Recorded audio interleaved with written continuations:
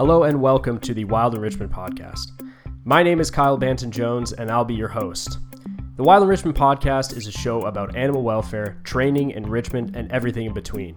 Each episode we will be exploring concepts surrounding behavioral husbandry and the ever-advancing field of animal welfare, from interviews with real animal care professionals to educational episodes about new concepts in animal care. This is the Wild Enrichment Podcast. Enjoy. Hello, everybody, and welcome back to the Wild Enrichment Podcast.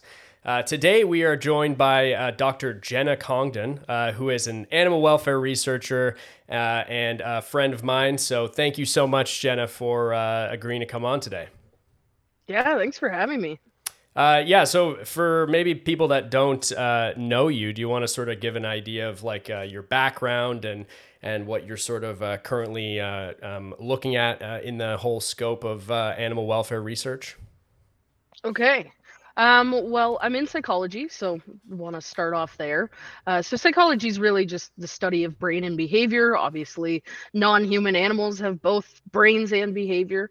So a lot of my research has been focused on the cognitive abilities of animals. So at some point, my graduate studies, I was studying songbird communication, looking at their perception of predators, how they communicate about those predators. At another point in time, I was flying down to Arizona frequently and studying ant navigation, so desert ants, and how they navigate through that space. And then when I was at the Toronto Zoo, of course, that's when I was studying orangutans, more focused on a project that was on artificial intelligence, building that artificial intelligence to monitor orangutans, monitor their well-being, so we could look at what kind of welfare things we could implement, what type of enrichment we could apply based on what the animals were actually doing all day.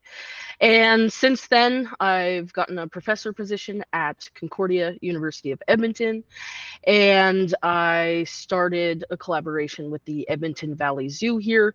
We're starting off with emus. So right now I'm teaching emus how to use touchscreens so we can provide this cognitive enrichment to a species that has, kind of been tucked away during the avian flu, hasn't gotten as much enrichment as you would hope. So having this touchscreen task going, and then we're going to be expanding that most likely to seals and otters next throughout the summer, as I just got a glassless touchscreen the other day that we're looking to work with there. So that'll be a great opportunity for enrichment for them and for me as a person focused on comparative cognition to be able to understand a little bit more about their perceptual abilities. Yeah. Well, there's a whole bunch to dig in there. I know, just, that's super simple. So where did you always like sort of start with the idea of going into like animal psychology and behavior, or like how did that sort of come about? I was actually not entirely sure what the plan was. So I went into biology. It seemed like a natural fit for me.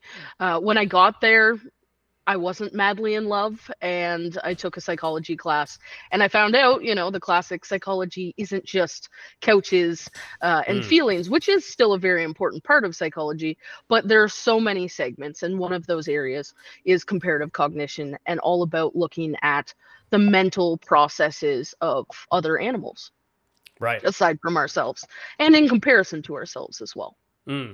So one of the things that I've been thinking a lot about, and I recently, I've talked about it a couple times, but it was An Immense World by Ed Young. I recently read that book, and it's all about, I don't know if you've read it, but it's about like animal perception and our sort of bias as people. Essentially we're a visual species. We actually have pretty good hearing and pretty good, senses of smell, but we don't really use them for anything besides if there's a sudden change in one of those things. So, we put especially when we're, taking care of animals and providing them with enrichment and all of those things, like we're very biased in how we approach animals. And I'd love to hear your sort of thoughts on that, because, the whole your research on like songbird communication and how they're like perceiving that communication. Like, I think that's, super interesting. And it's something that I've been thinking a lot about. Yeah, I think a lot of the way we perceive animals is always in relation to ourselves, right? That anthropocentric, human-focused way of looking at other animals. And I think that's one of the most important things we can consider when we're looking at animals of how do they exist in their environment. One of the most obvious ones was when I was working with the orangutans, working with Ezekiel and Dr. Suzanne McDonald. I know you had Ezekiel on recently, and when we would sit there and watch the orangutans, people would come by and see a single or maybe two orangutans and almost kind of make these comments like, "Oh, it looks like a lonely orangutan," when in reality, orangutans are semi-solitary. Mm-hmm. The happiest way an orangutan exists is by themselves or maybe with mother offspring pair. So we walk in with this idea of what it should look like based on what makes us happy, being around people, being social, etc. When in reality, if you actually think about the animal and how they exist in the wild, it's the perfect setting for that particular animal. So coming back around to kind of the way animals interact in their world, that's not just always visual, which I happen to be doing a very visual task right now with these touchscreens. But yes, when I was working with the songbirds, they can't always see other songbirds, right? When foliage is full, they can't necessarily see other flock mates. They can't necessarily see a predator nearby. So it's extremely important to be able to communicate when there is a high threat predator, when there is a food source that the rest of the flock mates should come and join in, um, when it's time to mate, being able to find those mates. They're doing that in an auditory way. They're actually a monomorphic species, which means that they look the same between males and females. There's no real weight difference, no plumage difference. So the songs from a distance can indicate if it's going to be a successful mate in many different ways before actually even just getting a lot closer. So auditory can basically be everything when it comes to birds, especially when they're separated at a further distance. Yeah, yeah. Sorry, I think my dog is barking in the background, but Oh, I didn't hear it at all. perfect. It's probably drowned out by the construction noise that's also happening across the street. Yeah, that's super interesting because yeah, it's something that I think a lot about, and especially with habitat design and stuff like that. Like we're sort of there's nowhere when you look at like the architectural drawings for an exhibit, like there's nowhere other than a visual sort of stance that is being taken on like the entire design. Like it's just a drawing, and there's no like what is there anything that you can think of that like comes to mind when you feel like is the sort of like next frontier as far as like how animals are perceiving the environment and like what we can do to sort of bridge that gap? Anything that you can think of on that? So I was actually reading a paper recently, and I loved the line that they had written in there that said that many exhibits prioritize aesthetic naturalism for the benefit of the viewing public, but offer little functional naturalism in that they provide no new behavioral opportunities which are relevant to the animal's needs. So I should actually cite that first. Weber et al. And I think that was a 2020 paper focused on orangutans, and it's true, there's quite a bit of that design, and I mean obviously it's being designed by the humans. So what do the animals actually want? And I think that was one of the greatest things that I took away from my postdoctoral work with Dr. Suzanne McDonald, because she was always focused on the preference of the animals, the choice of the animals, and actually asking them what they thought and preferred in that case. Obviously, you can't just hand an animal a survey. You have to get a little bit more creative with how that looks, but to actually be told then by the animal what they want. One of my favorite kind of questions, conceptual questions that she posed was, Sometimes zoos will play music. Well, then what music do animals prefer? Are the orangutans rock animals? Are they Yeah. country animals? And then when you actually put that into a scientific design and you give them this choice to be able to choose which one it is, when silence is offered, they choose silence every single time. So they're telling us that their preference is silence, that music is some sort of disruption. It's likely blocking the kinds of things that they would be attending to, like auditory feedback. So to be able to actually design experiments and say, you tell us Mm. what you prefer, what you like, is really important. And that's actually what the title of that paper was. It's actually co-designing with orangutans, enhancing the design of enrichment for animals, because there should be a way that we can design these experiments to actually make sure that we're getting their feedback instead of deciding what's appropriate for them, right? And I Yeah. mean, that's essentially what all of the enrichment research is doing, trying to get at what's actually improving those measures of behavioral welfare.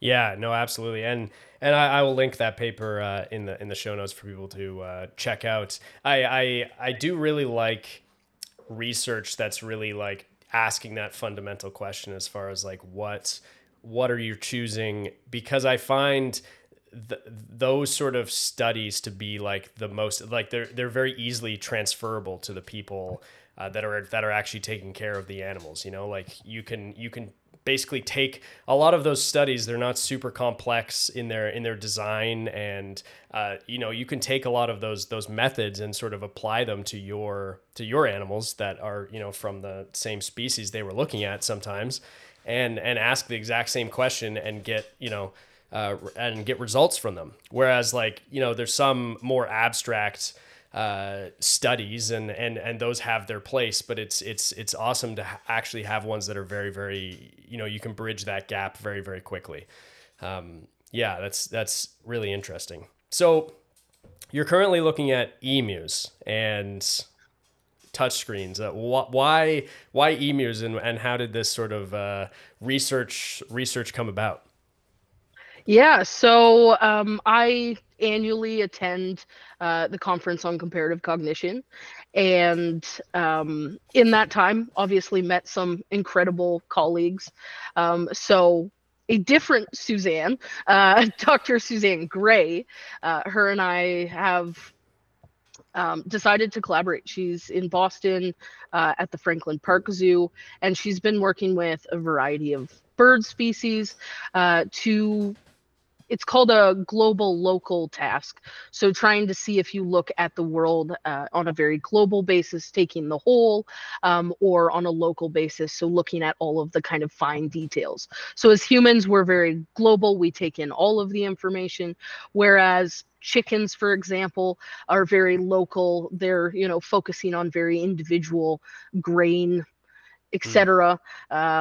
So where do kind of all the other animals lie? A lot of the um, primate species that aren't great apes, they are typically also local, which is kind of interesting. The divide there of basically like when did humans become this kind of global species? And bees, for example, are also a global species. They are very much looking at their navigational abilities on that grand scheme of things. So she was doing some really neat work with touchscreens, with a bunch of different species of birds. And starting as a new faculty member, I was, trying to get research off the ground. And so we decided to spark this collaboration in which I was able to obtain some funding, buy some touchscreens, and she is working with emus. We do have emus, so it's like the perfect start to right away double Mm. the number of subjects that we can have, be a lot more confident in the results that we have. But then we can expand outwards from there as to which species we really want to look at.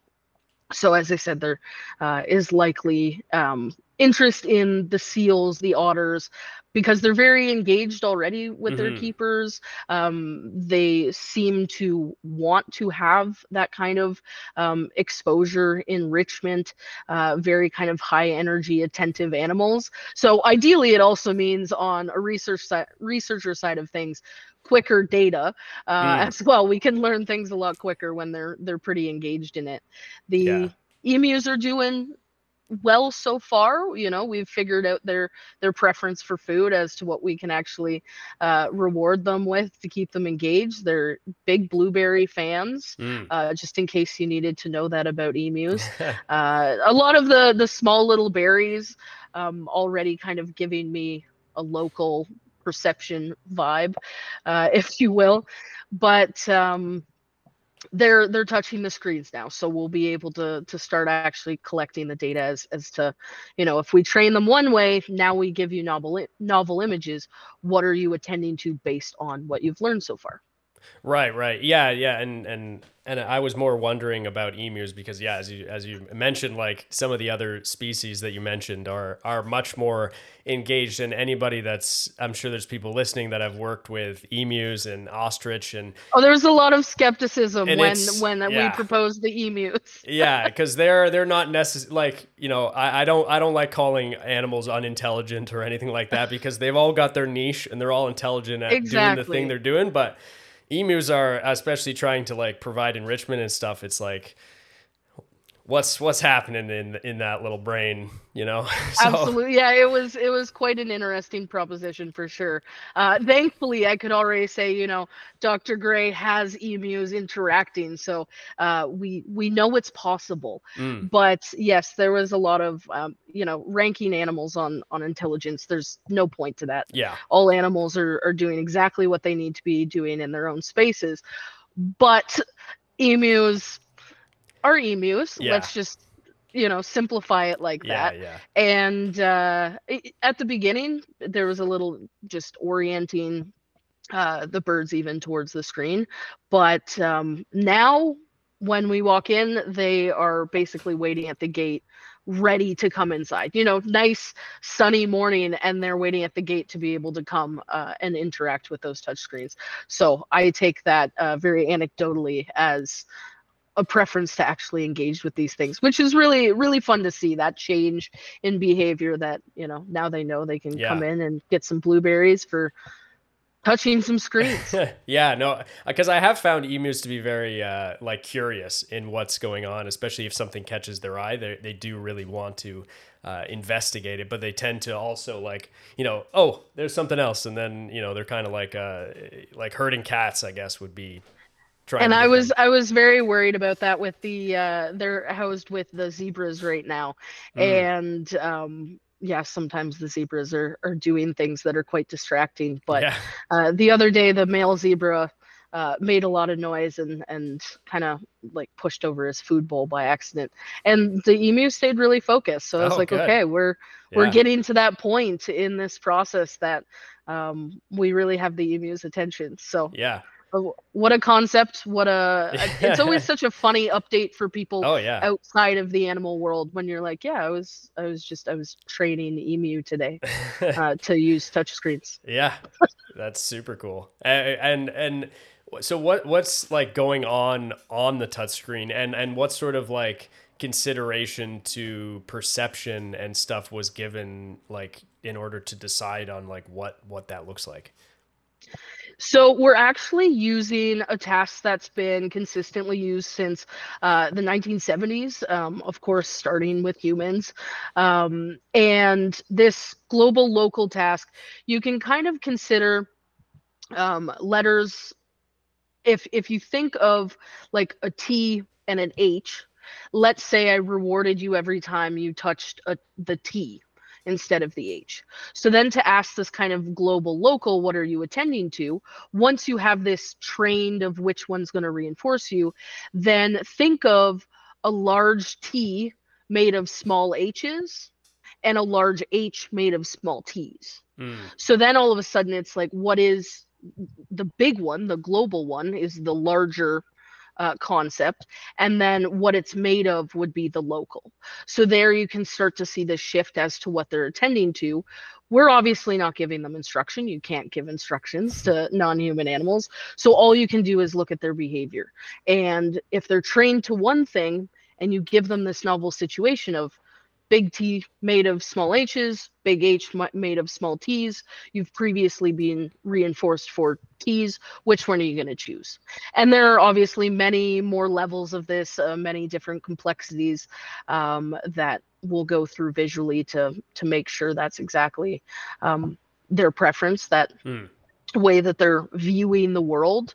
But that's kind of like the simple way that I can help you visualize it without just flooding your screen with images.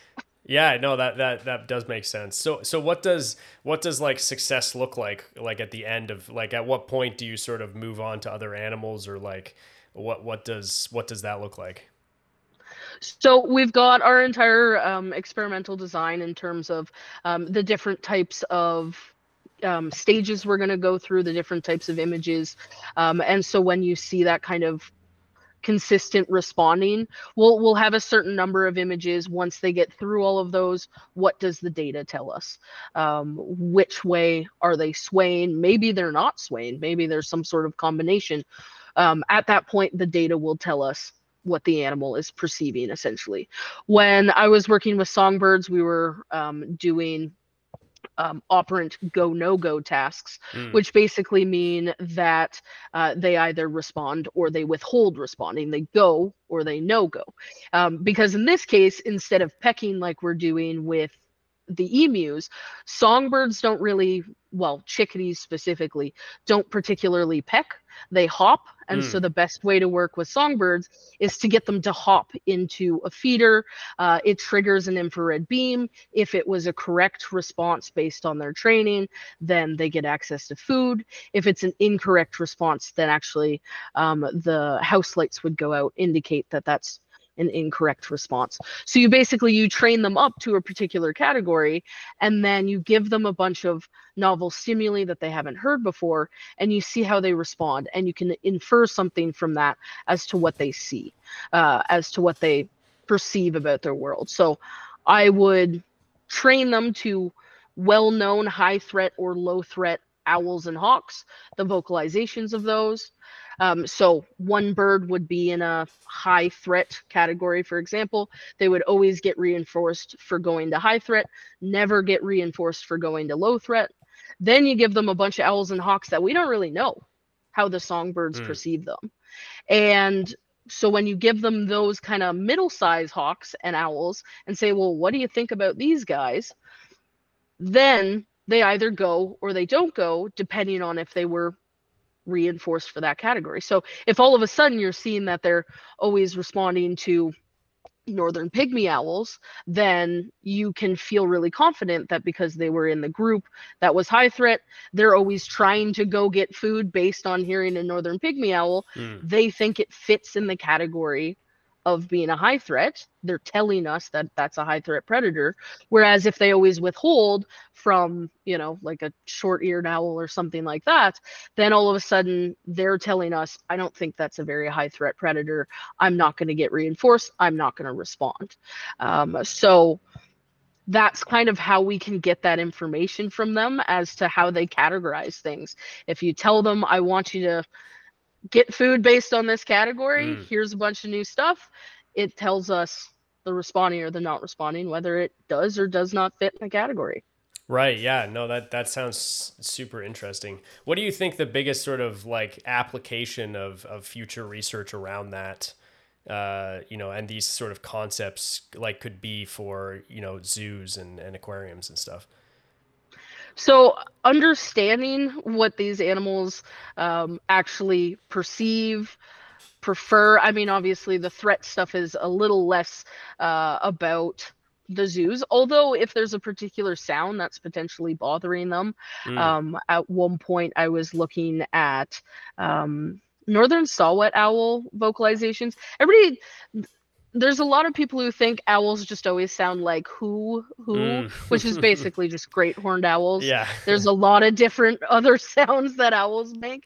And northern saw-whet owls actually sound a lot like, the alarm that goes off when a truck is backing up? Oh That yeah, like yeah, yeah. beep beep, that's what a northern saw-whet owl sounds like. Oh. And so there was quite a bit of concern that I had about how that might be affecting songbirds in terms of the like oil sands and things like that, where there's a lot Right. of these trucks and those kind of industrial sounds that actually sound quite a lot like northern saw-whet owls.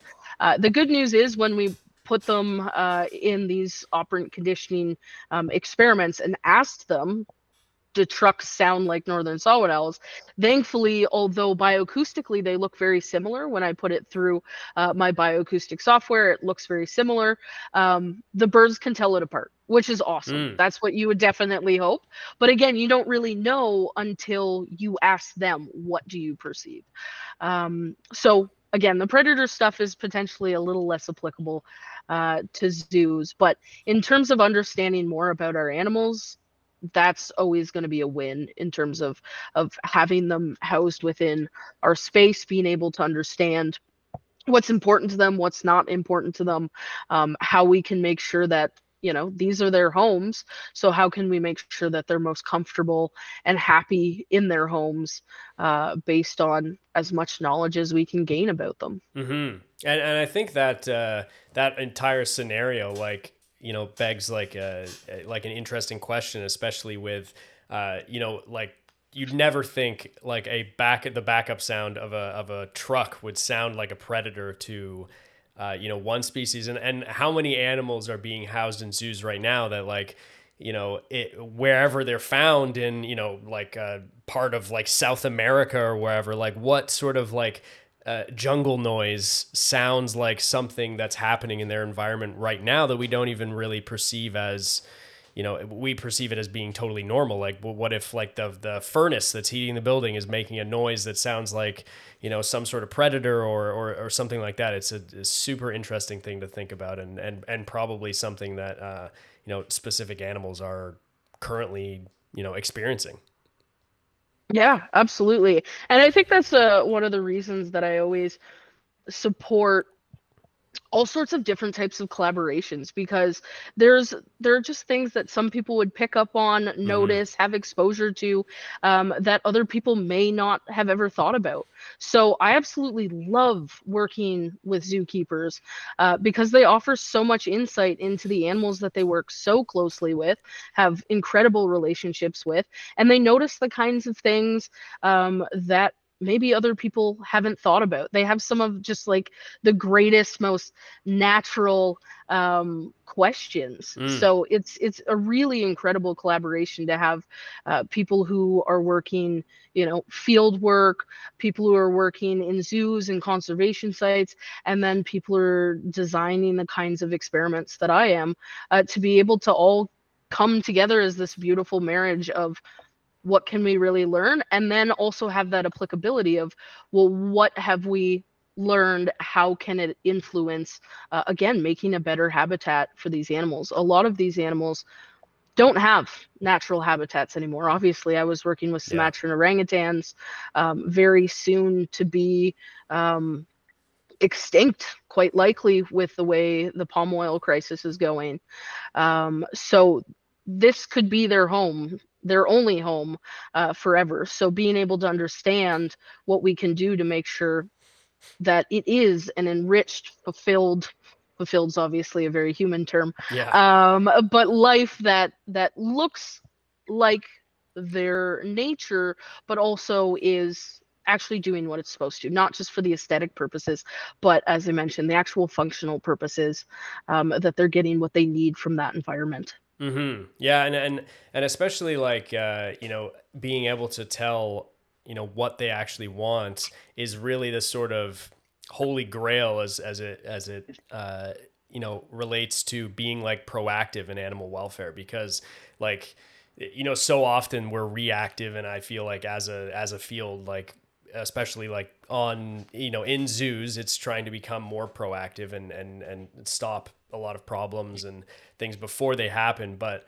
without actually knowing like how an orangutan is going to perceive construction noise over here, like setting stuff up and being proactive against it is good. But if like, if by being proactive and setting up sound barriers and doing this and doing that and changing their environment, like that might actually be doing more harm than good. So like you really don't know unless you actually can get the animal to tell you or to show you how those things sort of affect them.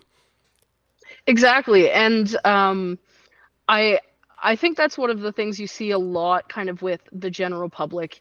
The media will release this finding that we have, and you kind of see the comment section, and it's, well, didn't we know that already? Wouldn't we have already expected that? It's like you don't know until you know. Mm-hmm. You don't know until you actually have the data to support it, because it may look like that from perhaps a single anecdotal experience, but what is actually happening over time, the actual variables, when we start to parse those out, it might not be the one thing we were all focused on. It could be something else. And then sometimes it's not as almost intuitive as you would expect. So I know with penguins, that at one point it was kind of like these smooth cement kind of Mm. pool areas, and then they wanted to implement these kind of rockier areas that feel a bit more natural. When you actually look at birth rates, though, the less natural, more artificial has been successful, to my knowledge. Mm. For these penguins instead. So it's kind of funny where you think, we're doing the right thing, we're doing the most natural thing.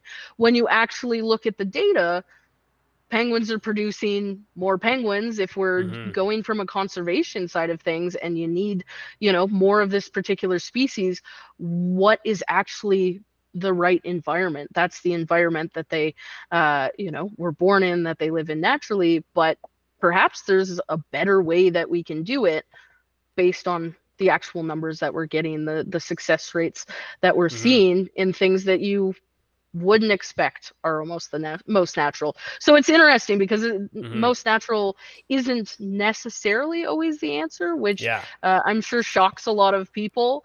But just as we're not living in our most natural environments, improvements can be made in many different ways, and the only way that we have that information is exploring, finding it out, taking a look at each individual variable, uh, the environment, the context. How can Mm. we adjust things, and how does it affect their behavior? Yeah, yeah, and that whole like natural, non-natural like debate is one of those things I run into all the time.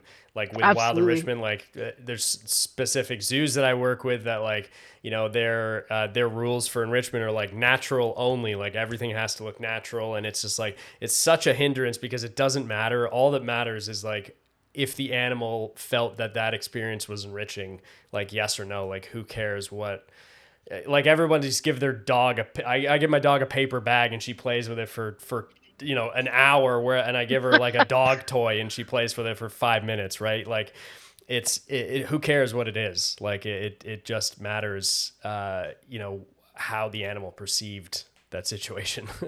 Exactly, and the way we get that is through their behavior change. Mm-hmm. So I mean, a lot of zoos are focused on, when you start to see the stereotypic behavior, how can we reduce that? What kinds of things are improving it?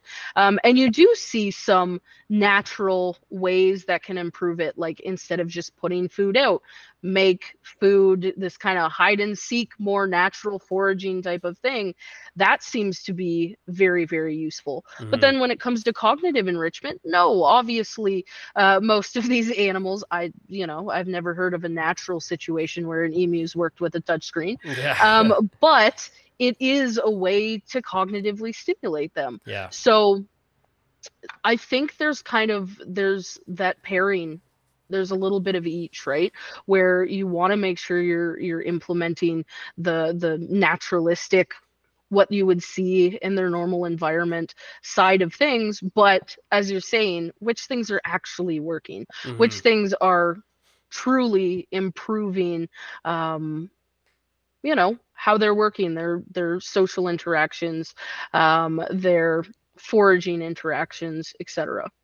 Yeah, and you brought up an interesting point, like with the penguins, like actually, like what is your metric of success when it comes to like measuring the well being of the flock in that case, but especially with groups of animals, like like reproduction success is a classic one, especially with like reptiles and stuff like that. But are we able to go deeper than that, and what does success look like with a lot of these species is like something that I feel like is going to change rapidly as we do understand more about what sort of state of well-being they're in, and how we can define that and how we can sort of measure that.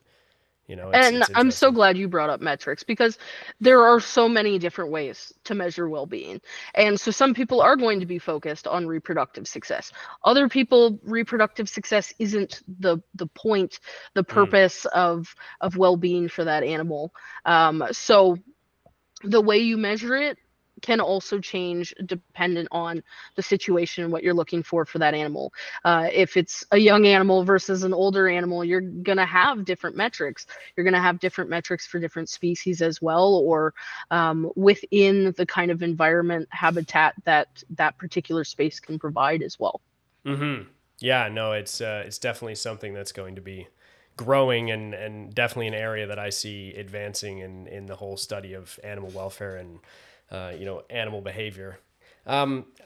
If we could go back to your research on orangs and with AI, I'd love to hear more about what exactly you did, and what your sort of main findings were, and where you sort of see that whole AI situation going as far as it relates to animal welfare and zoos.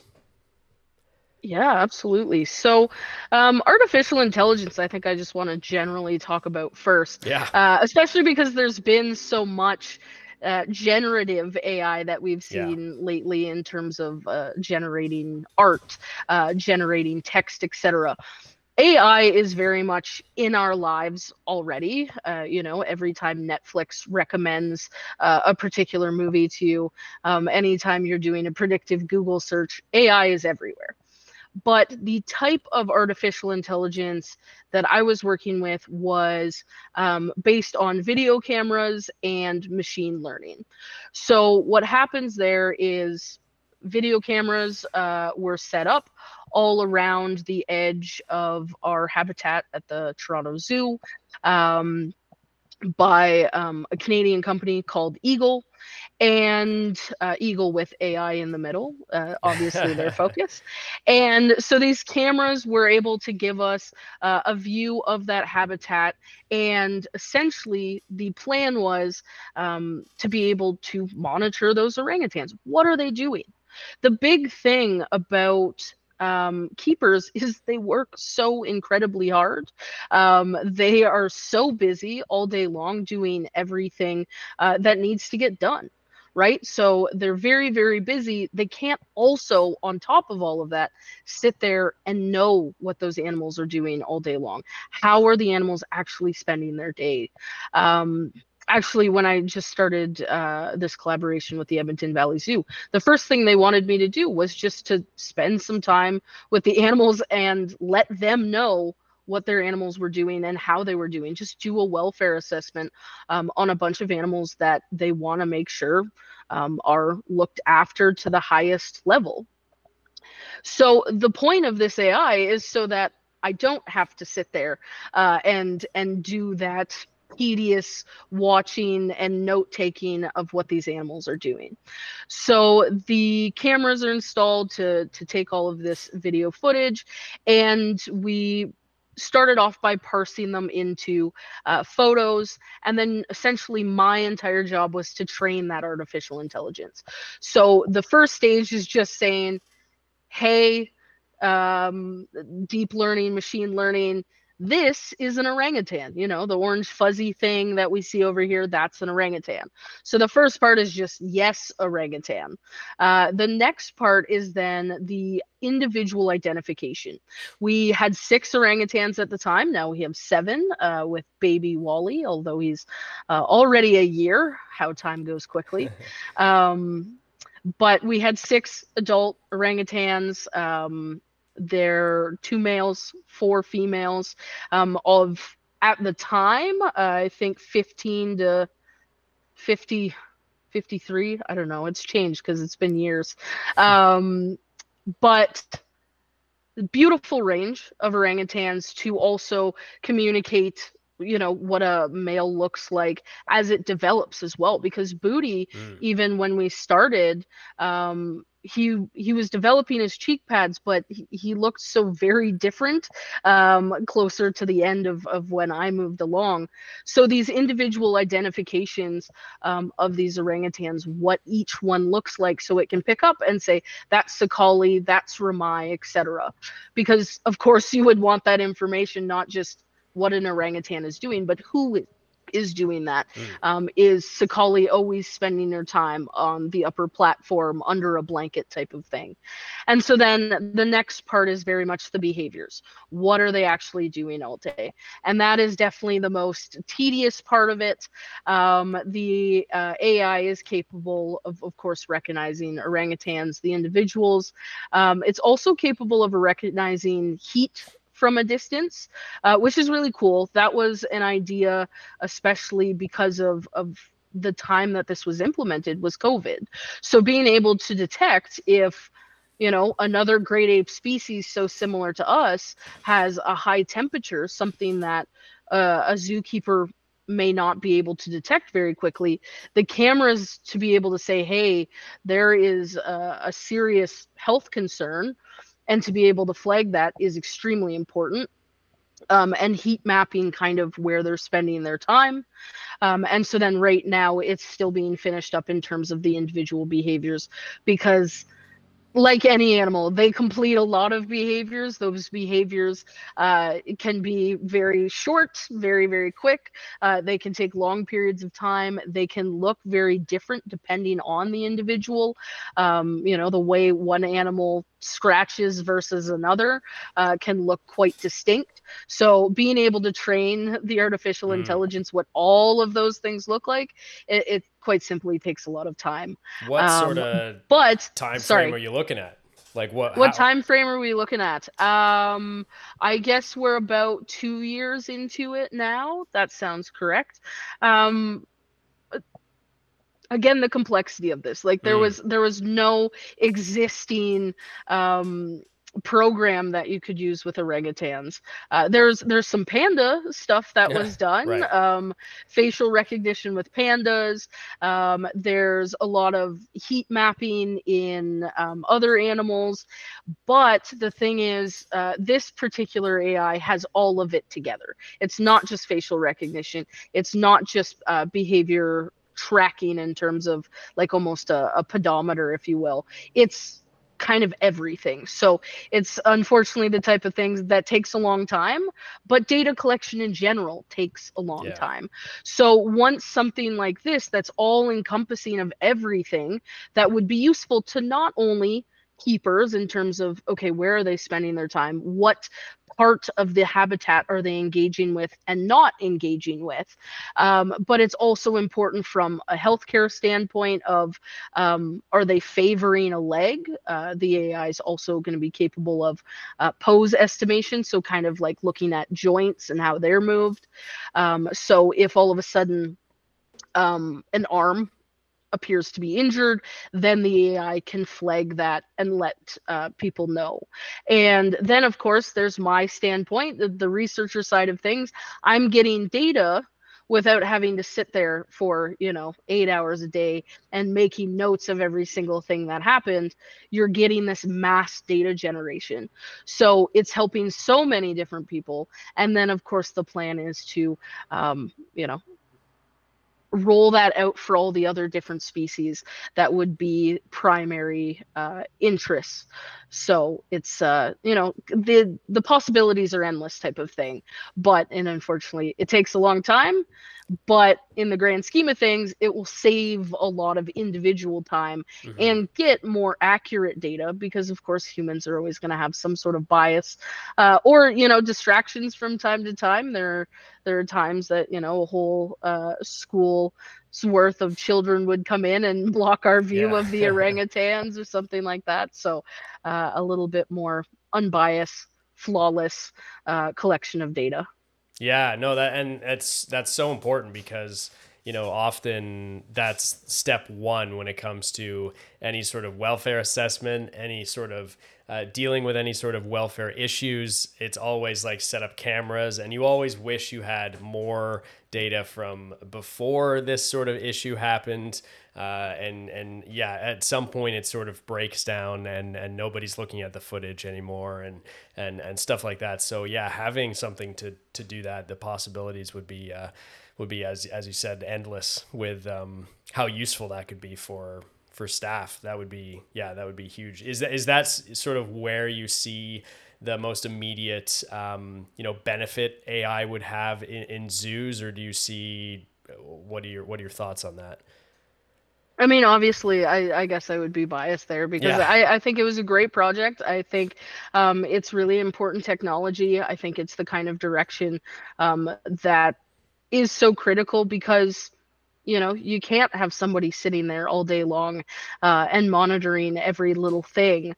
There are spaces to be cleaned and animals to be fed, that it's not feasible with enough people, kind of thing. So to be able to implement this technology, it really cuts down um, the time and financial burden, by just having a technology that does it for you.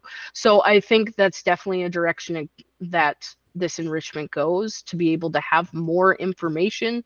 More information is essentially, our best way to be equipped. Hmm. So I think that's a great direction. I think there's a lot of things simultaneously, like what we were talking about earlier, in terms of, well, what do these habitats look like? What types of different enrichment can we provide that's actually working? Mm. So there's a lot of things to be looked at simultaneously. And again, the technology might allow us to look at those things just a little bit quicker as well.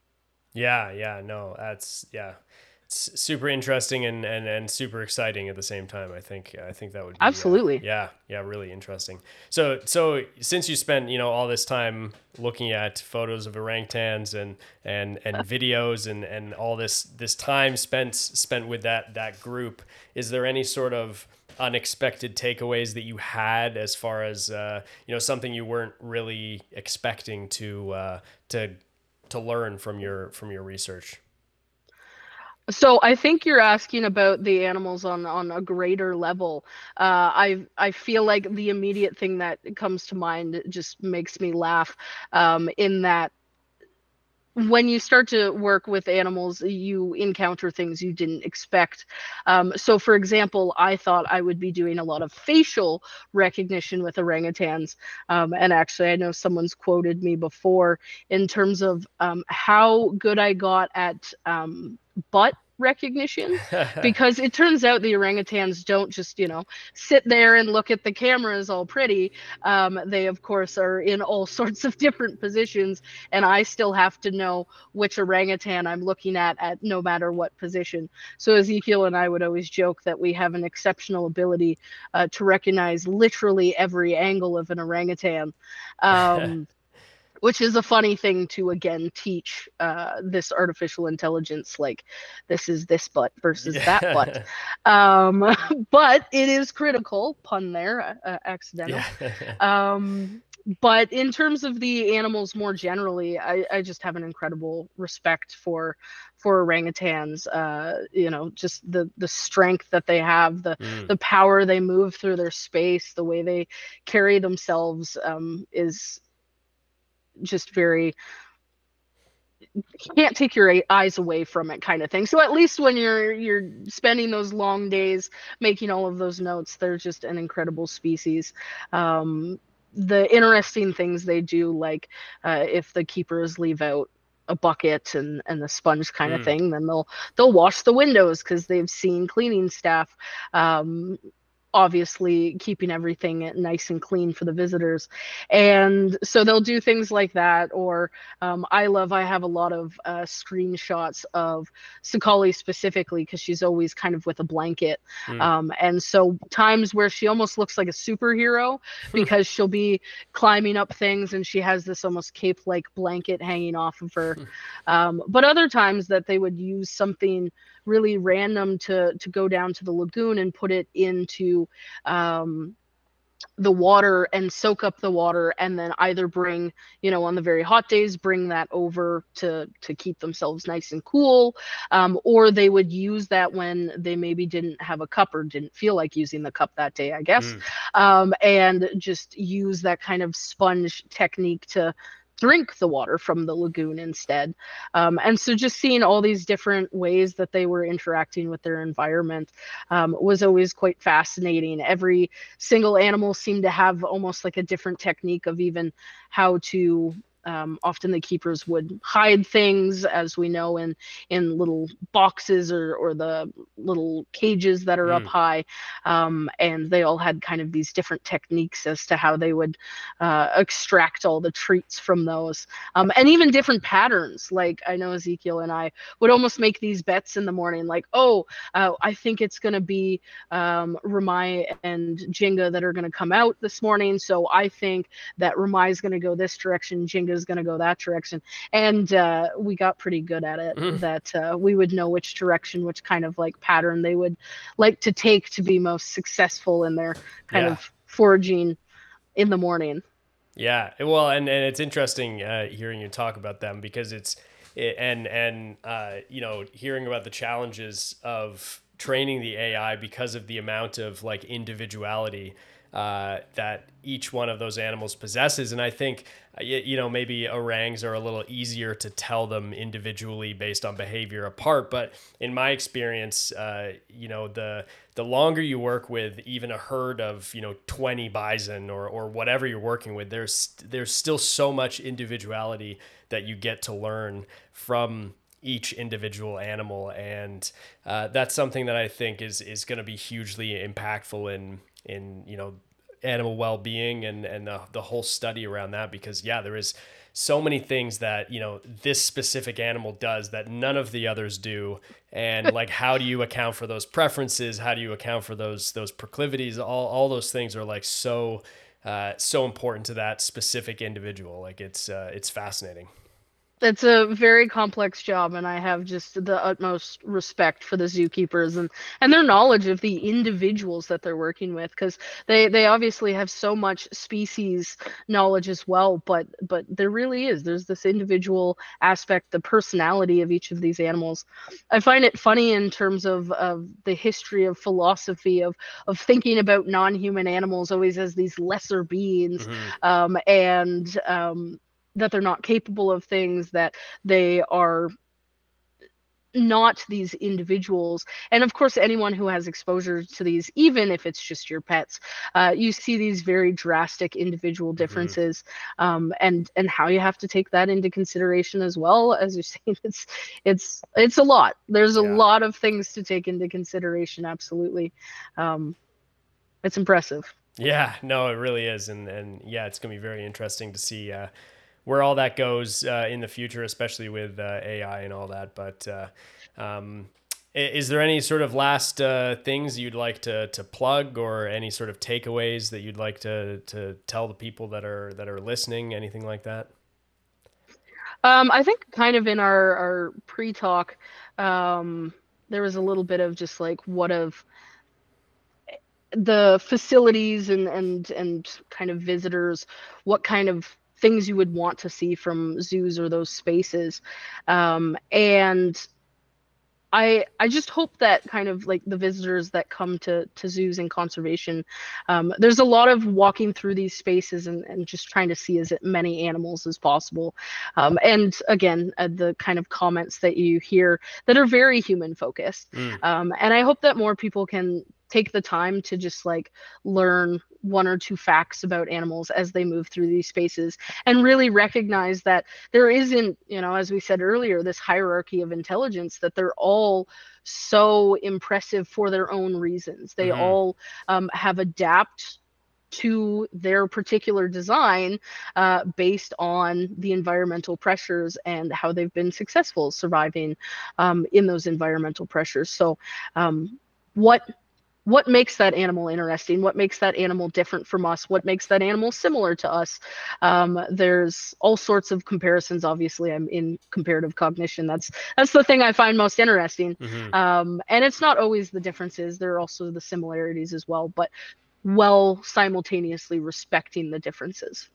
Yeah, no, that's awesome. It's there's so much to learn about so many different animals, and I hope people take their time and really ask some questions while they're going through facilities. It's hugely important to really start to understand what zoos are doing and what we can do. So yeah, that's a great takeaway. Jenna, it was an awesome conversation. Thank you so much for coming on. We really appreciate all the work that you're doing and for this great chat. So thank you. It was wonderful getting an opportunity to chat with you about these things. Yeah, thank you. And to everyone listening, until next time. We hope you enjoyed that episode of the Wild Enrichment Podcast. If you want to follow us on social media, you can find us at Wild Enrichment on Instagram, Facebook, and Pinterest. If you want to learn more about Wild Enrichment and see some of our great resources, check out www.wildenrichment.com. Also, if you wish to support Wild Enrichment, check out our Patreon. Again, thank you so much for listening. Until next time. Wild Enrichment is independently owned and claims no affiliation to any zoo, aquarium, or other animal care institutions. All of the information and opinions communicated through this podcast, wildenrichment.com, and affiliated social media accounts are based on my own opinions and experiences and are not in any way reflective of the opinions of my employers, past or present. Thank you.